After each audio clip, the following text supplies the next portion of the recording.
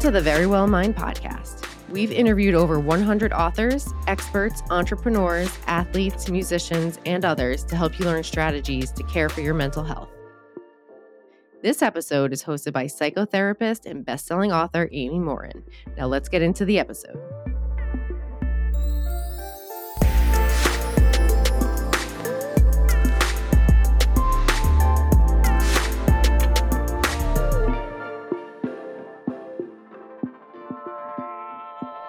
My guest today is Nikki Sixx, who is best known for being the bass player and primary songwriter for the legendary rock band Mötley Crüe. And although Mötley Crüe still tours, he also has another successful band called 6 a.m.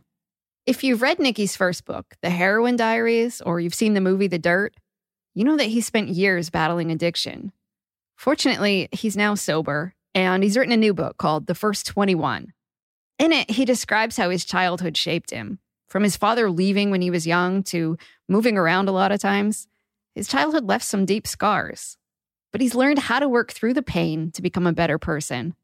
Some of the things he talks about today are how he now looks at his childhood differently, how he got sober, and the steps he's taking to overcome the adversity he faced.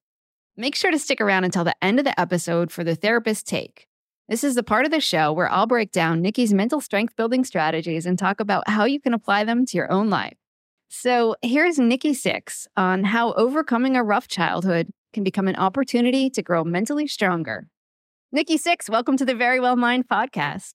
Hello. Nice to see you, Amy. It's so good to see you. It's great to talk to you. I've been a Mötley Crüe fan for a very, very long time. So how wonderful to be able to talk to you. And it was great to be able to read your book and hear the backstory. I knew, thank you. I'd seen the movie The Dirt. I knew about the Heroin Diaries. I've heard of those sorts of stories. But in this book, you decided to talk about your childhood. What made you decide to do that? Well, it was an interesting thing. I had done a few books and I really enjoyed the process.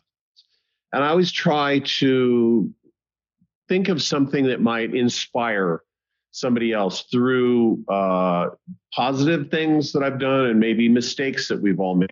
And I was thinking, being young and the stuff that we learn along the way and how those first 21 years, something in those first 21 years, you have an aha moment.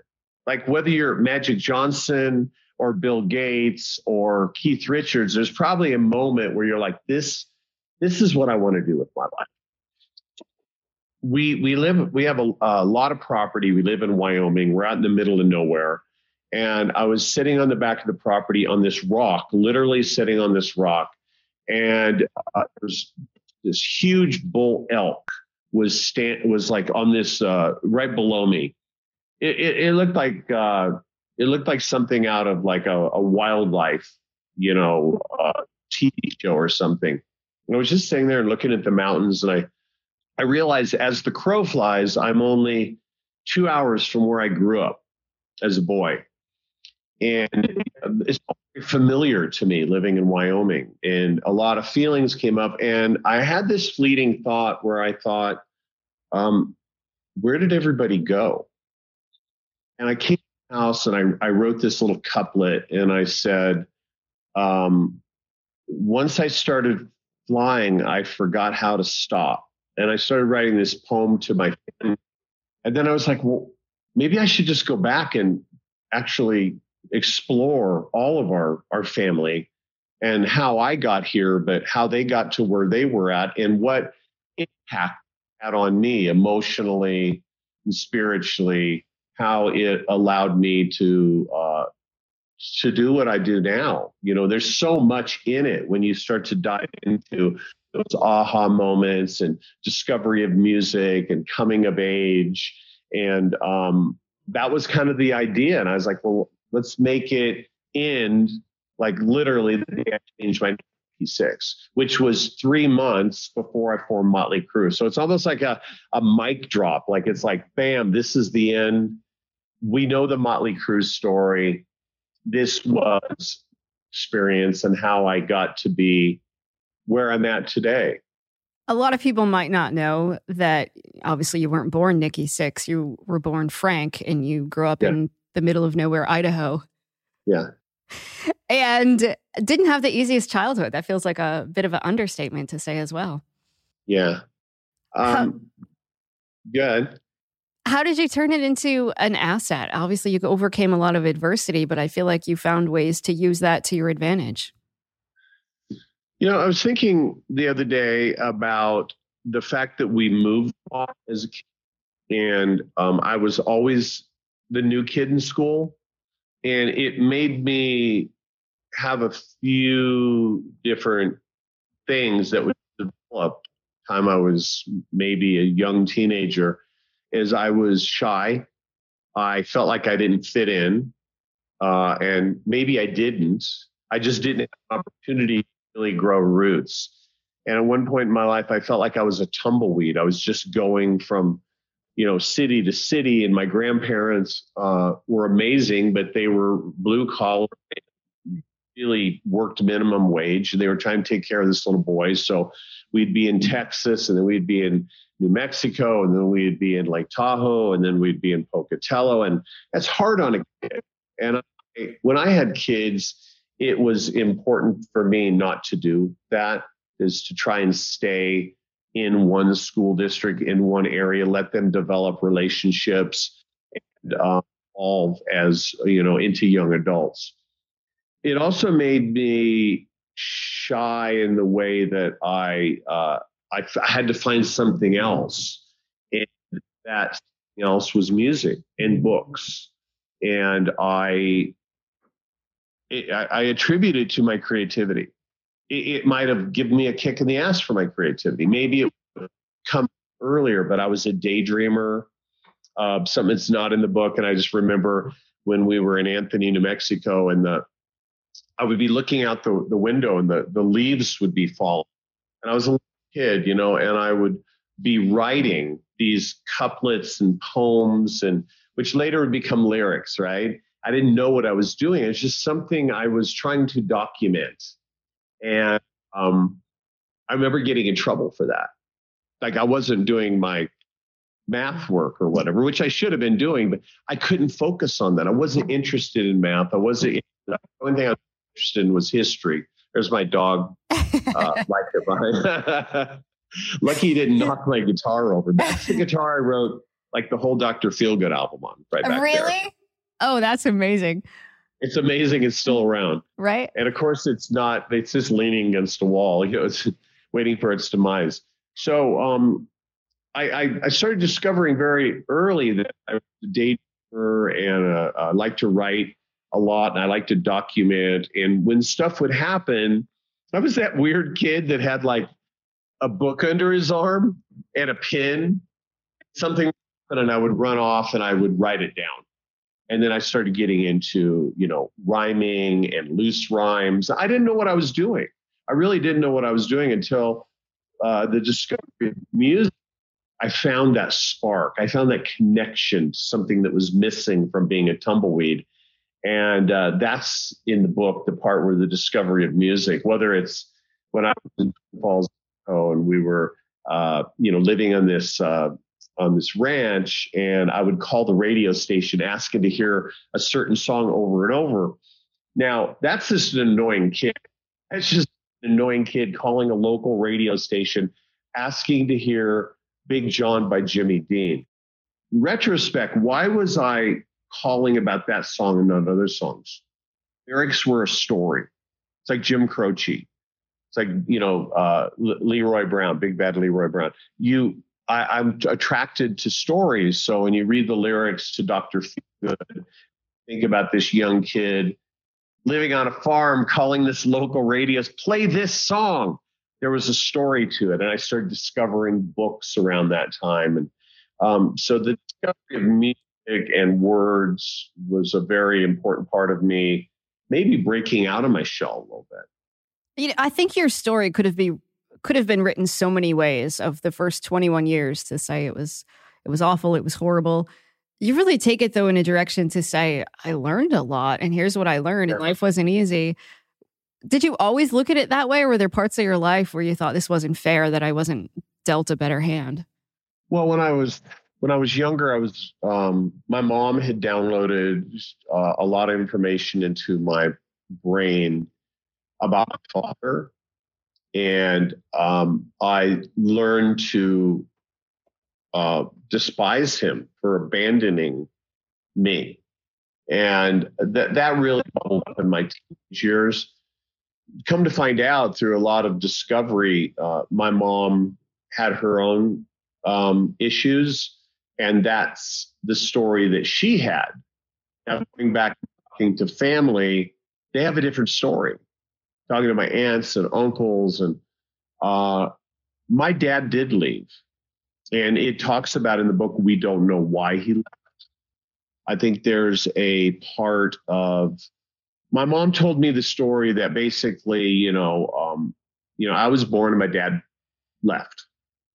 She left only a few years later, following suit. But I had a sister, Lisa, who was born with Down syndrome. And talking to my aunt and uncle, who are in their 80s now, and they were there when I was born and they were there when Lisa was born. My dad and my mom were determined to bring my sister home. And I was 2. So I can't really picture it. But from what I was told, I was very excited to have a little sister. And she left 11 months later. She was placed in a home, and that's when my dad left. And my uncle says something made Frank, my dad, Frank, was named after, very mad, and he never came back again. I was with my aunt and uncle recently for his 90th birthday, and we were talking, and I was like, do you think it's the fact that Lisa was put into a home where they cared for her? She had a wonderful life. Nobody knows. Nobody knows why he left, but he never came back. And then my mom left, and those scars hurt me for a long time until I realized I'm not going to keep reliving this story. This is their story.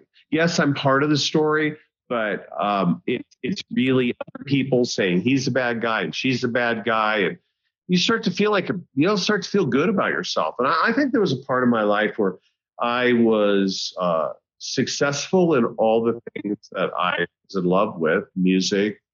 I was in a band, I was touring the world. Something was wrong. And I think drug addiction came on slowly through me, through alcoholism, then alcoholism, and then experimenting. And it was the 80s, and everybody had cocaine and Quaaludes, and I discovered heroin, and I ended up an addict, which we wrote about in the Heroin Diaries, and then finding recovery. And it was through recovery that I was able to do the work. I am not my parents. I'm not my parents. In fact, I'm a father of 5, and I've tried everything to not be my parents. Tried everything to not have them feel the way that I felt when I was younger. And what's interesting about feelings is, you could slap me right now and it might hurt, but it might come up 5 years from now and be like, I used to get slapped every day by, Amy would slap me every day, whatever. That was annoying, or I didn't like that, or we never talked again, but it would then come up later. And all children, everybody has to go through stuff, and their parents are doing their best, but they're going to do things that you're like, I don't believe in my parents' political views, or I don't believe in this, I don't believe in that. And I wanted to be in a place where my kids were able to talk to me about, my kids are different than me. They have different beliefs, they have different interests, they like different music, but we're extremely close because they can tell me how they feel. And I never had an opportunity to really talk about it until I got into recovery. I can imagine then when you got into recovery, it must have hit you all at once to then have to deal with it was like razor blades on my soul. And because all of these things started popping up, and I was like, that's not true. That can't be true. That messaging, that's not who I really am. I'm not that kind of person. There's a song on the Heroin Diaries, Accidents Can Happen, and it's about relapse. And I'm 20 years sober, but at the time I had about 4 years sober, and I relapsed, and I got a lot of people saying to me, "What's wrong with you? Why can't you get it right?" Et cetera, and worse things. And I just remember writing that song with the guys at 6 a.m. about, accidents do happen. We don't get it perfect the first time. You'd like to get it perfect the first time, especially in recovery. You don't want people to go in and out of recovery because there's, the opportunity for death, which we see all the time is heartbreaking. So anyway, I've learned a lot in my first 21 years and since. Yeah. What made you go into recovery? Was there a moment? Was there something that sparked it? Was it just you were tired? You were tired. That's really a big one. We've all heard the saying, sick and tired of being sick and tired. It got in the way of my music. I didn't have children at the time. It got in the way of my music. The only thing I cared about at that time in my life was a relationship that I was necessarily committed to. My band was my family. And I felt that was the thing that I loved the most was going to disband, break up, or I was going to get thrown out, and who knows. And I was just like, this isn't what I dreamed about when I was a teenager. I didn't dream about being an actor. I dreamt about being in, a band like Aerosmith or Sabbath or Queen or the Ramones or the Dolls. I didn't dream about that. By removing that, I got to get back to the dream. And then did you have any fears that removing that would interfere with your creativity? I hear from so many people in the music industry who say, I wanted to be depressed because I think that helped my music, or because I had an addiction that helped me stay creative. Any concerns about that? I didn't feel like myself when I was using. I told this to my wife the other day. After I got clean and sober, I was like, what was I doing? That's not even really who I am. I wasn't that into the parties.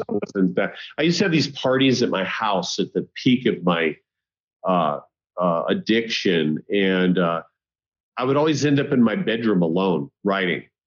That's who I am. At my core, I'm an artist. I like to write. I like to create. I like to paint. I like to do photography. So this monster that was looming and taking over, it actually, I look back on it, I was like, that isn't even who I was. This is not even who I was. It's just something that was happening to me. And then I had to accept the fact that I'll be an addict for the rest of my life because I don't take a chance. Or in my case, also, if I was to ever use again, what would that do to all the people who might have discovered recovery through some of my writings? So it's a huge responsibility. Everywhere I go, they hold that book up. I'll be in Poland on stages. Someone holds up the book, and I see people with tears. They connected with it. They related to it. They could relate to their father, their uncle, themselves. So the addiction is just not who I am. But it's something that happened to me. As it happened to many of the rock stars of your era, correct? Yeah. So how about now? You're a dad, you're a married man, you have this family life. How do you still stay creative? I'm more creative now than when I was using. I mean, in the time that I've been sober, I've been involved with 4 books. I've written hundreds and hundreds of songs. I formed a weird band. That I like projects, right? But I don't necessarily want a project as big as Mötley Crüe. I don't want that kind of commitment. So I'm like, I got this idea. And one of the ideas was this band called 58. It was me and this other guy, Dave Darling. It was like James Brown meets, William Burroughs. And there was like talking, and then like big background R&B parts, and then like heavy guitar. Totally didn't fit a genre, like early, way before Nine Inch Nails, way before any of this kind of stuff. Because I'm an artist, I wanted to create something, and I didn't think about money. So it's important to me. This book started out, the idea was to possibly write a book on finance for artists, athletes, people that come into money quickly and don't know how to manage it or have any kind of a track record, a family that knows how to help them manage their money. And the reason I'm talking about that is, if you know how to manage your money, no matter how big or how small, it's about cash flow. So if you're living in a mansion and you're making, well, you're going to that mansion. And what's scary is, you're going to lose your house, you're going to lose your car, you're going to lose that stability. But you're also going to lose the ability to create, to play football, to basketball player, to be a writer, to be on television, to be a musician. So I started thinking about that. 58 is a great example of that. I've managed my finances, and I was able to do that, and it wasn't what I would call successful, but I have a lot of pride in it. And there was I got myself lyrically and into a genre that I don't usually do. Then the next project I did was a project called Brides of Destruction. I took that band around. I toured a bunch of festivals for like 6 months, and it was kind of more punk rock, what I grew up with. And that was a lot of fun for me. Mötley Crüe was on hiatus. And then, Mötley Crüe, we went back to doing Mötley Crüe. And then I did 6 a.m.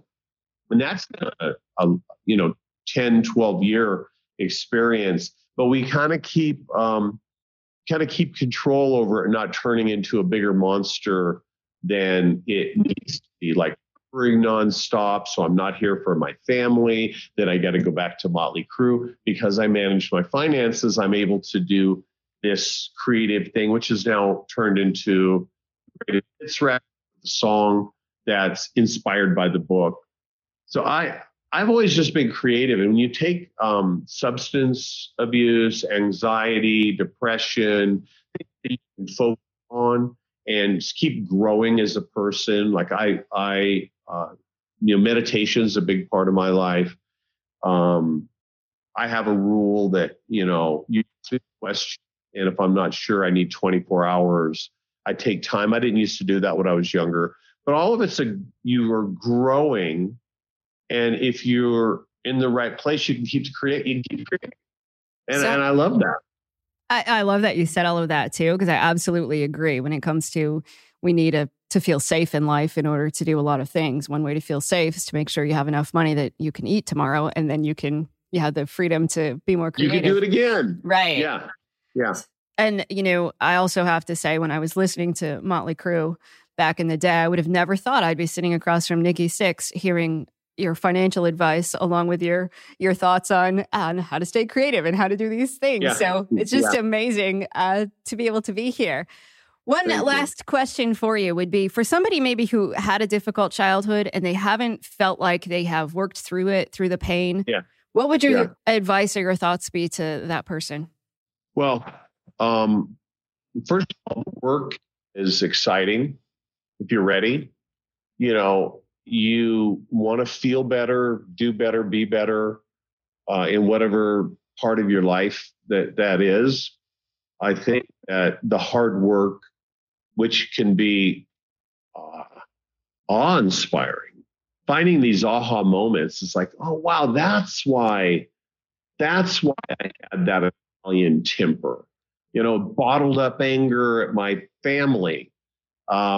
Maybe it drove me to write Shout at the Devil. Maybe it, drove me in a lot of ways. It's necessary baggage at this point. It's like I suggest putting the baggage down and seeing what it feels like to not be carrying around all this crap, because it gets heavy.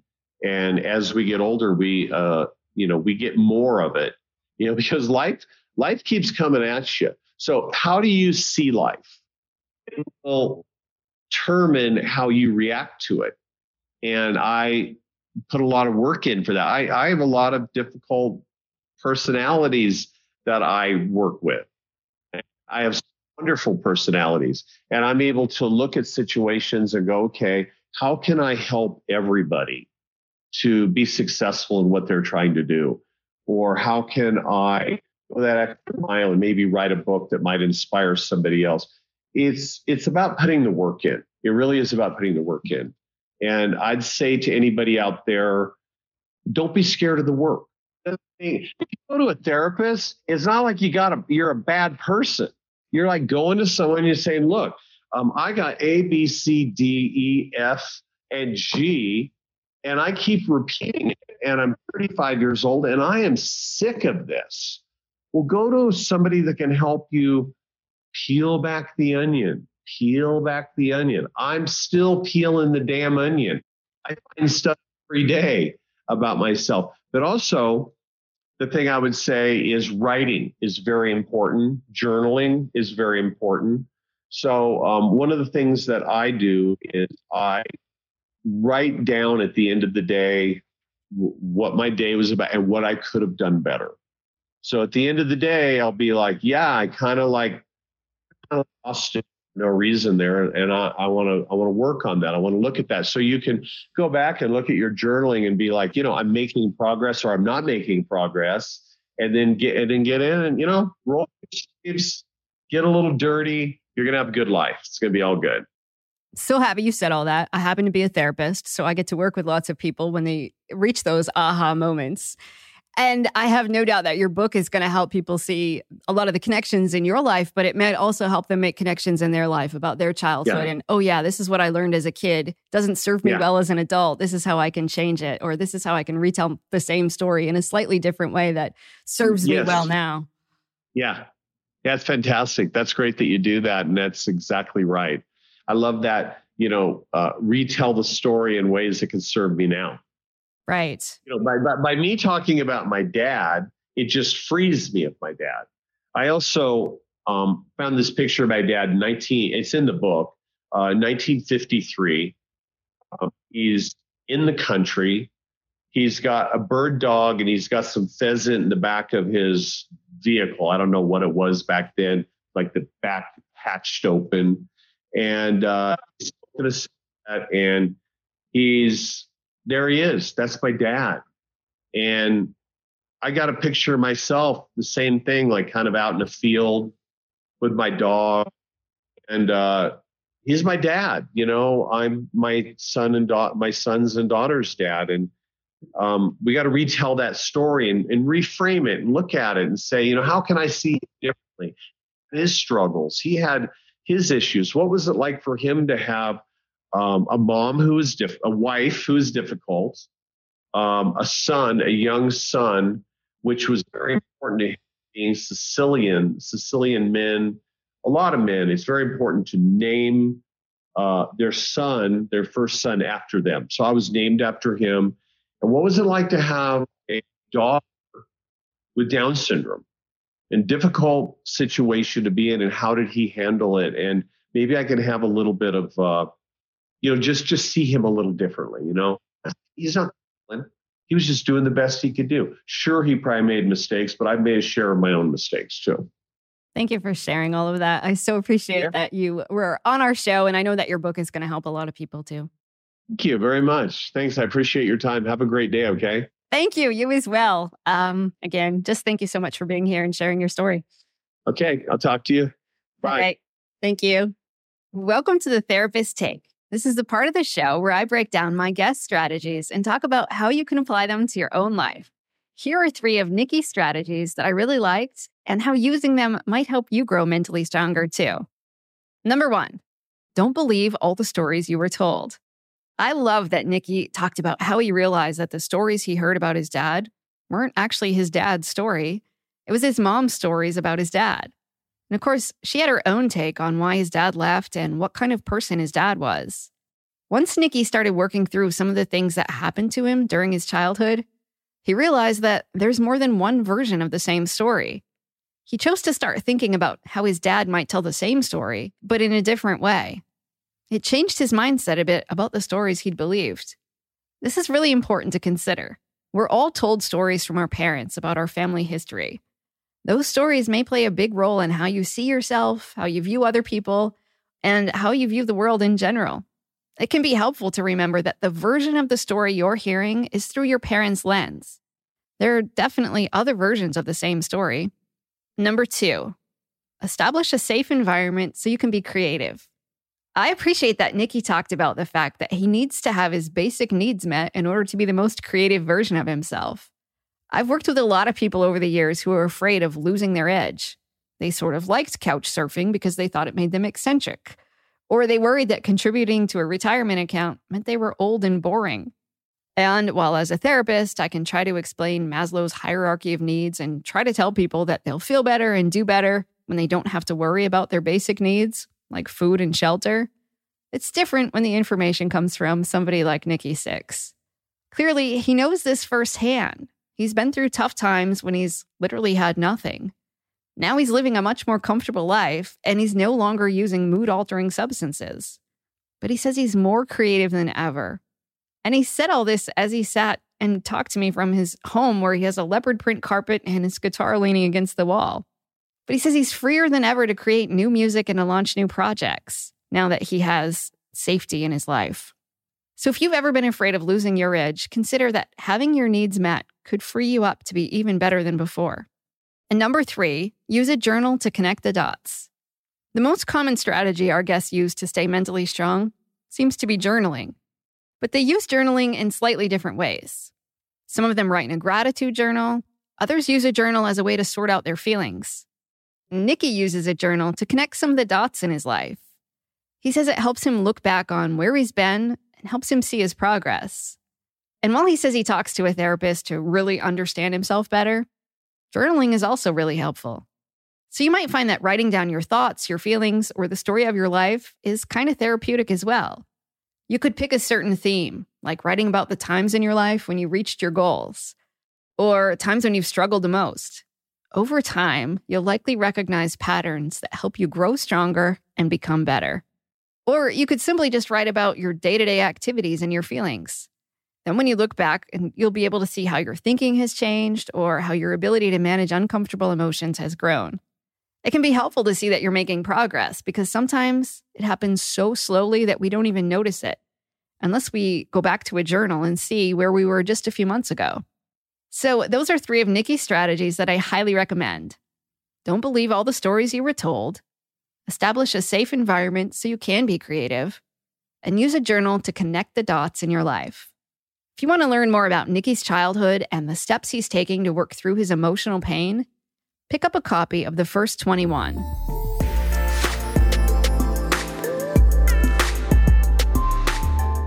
Thank you for listening to the Very Well Mind podcast. If you found this episode informative, please share the episode with your friends and family and leave a rating and review wherever you listen to podcasts.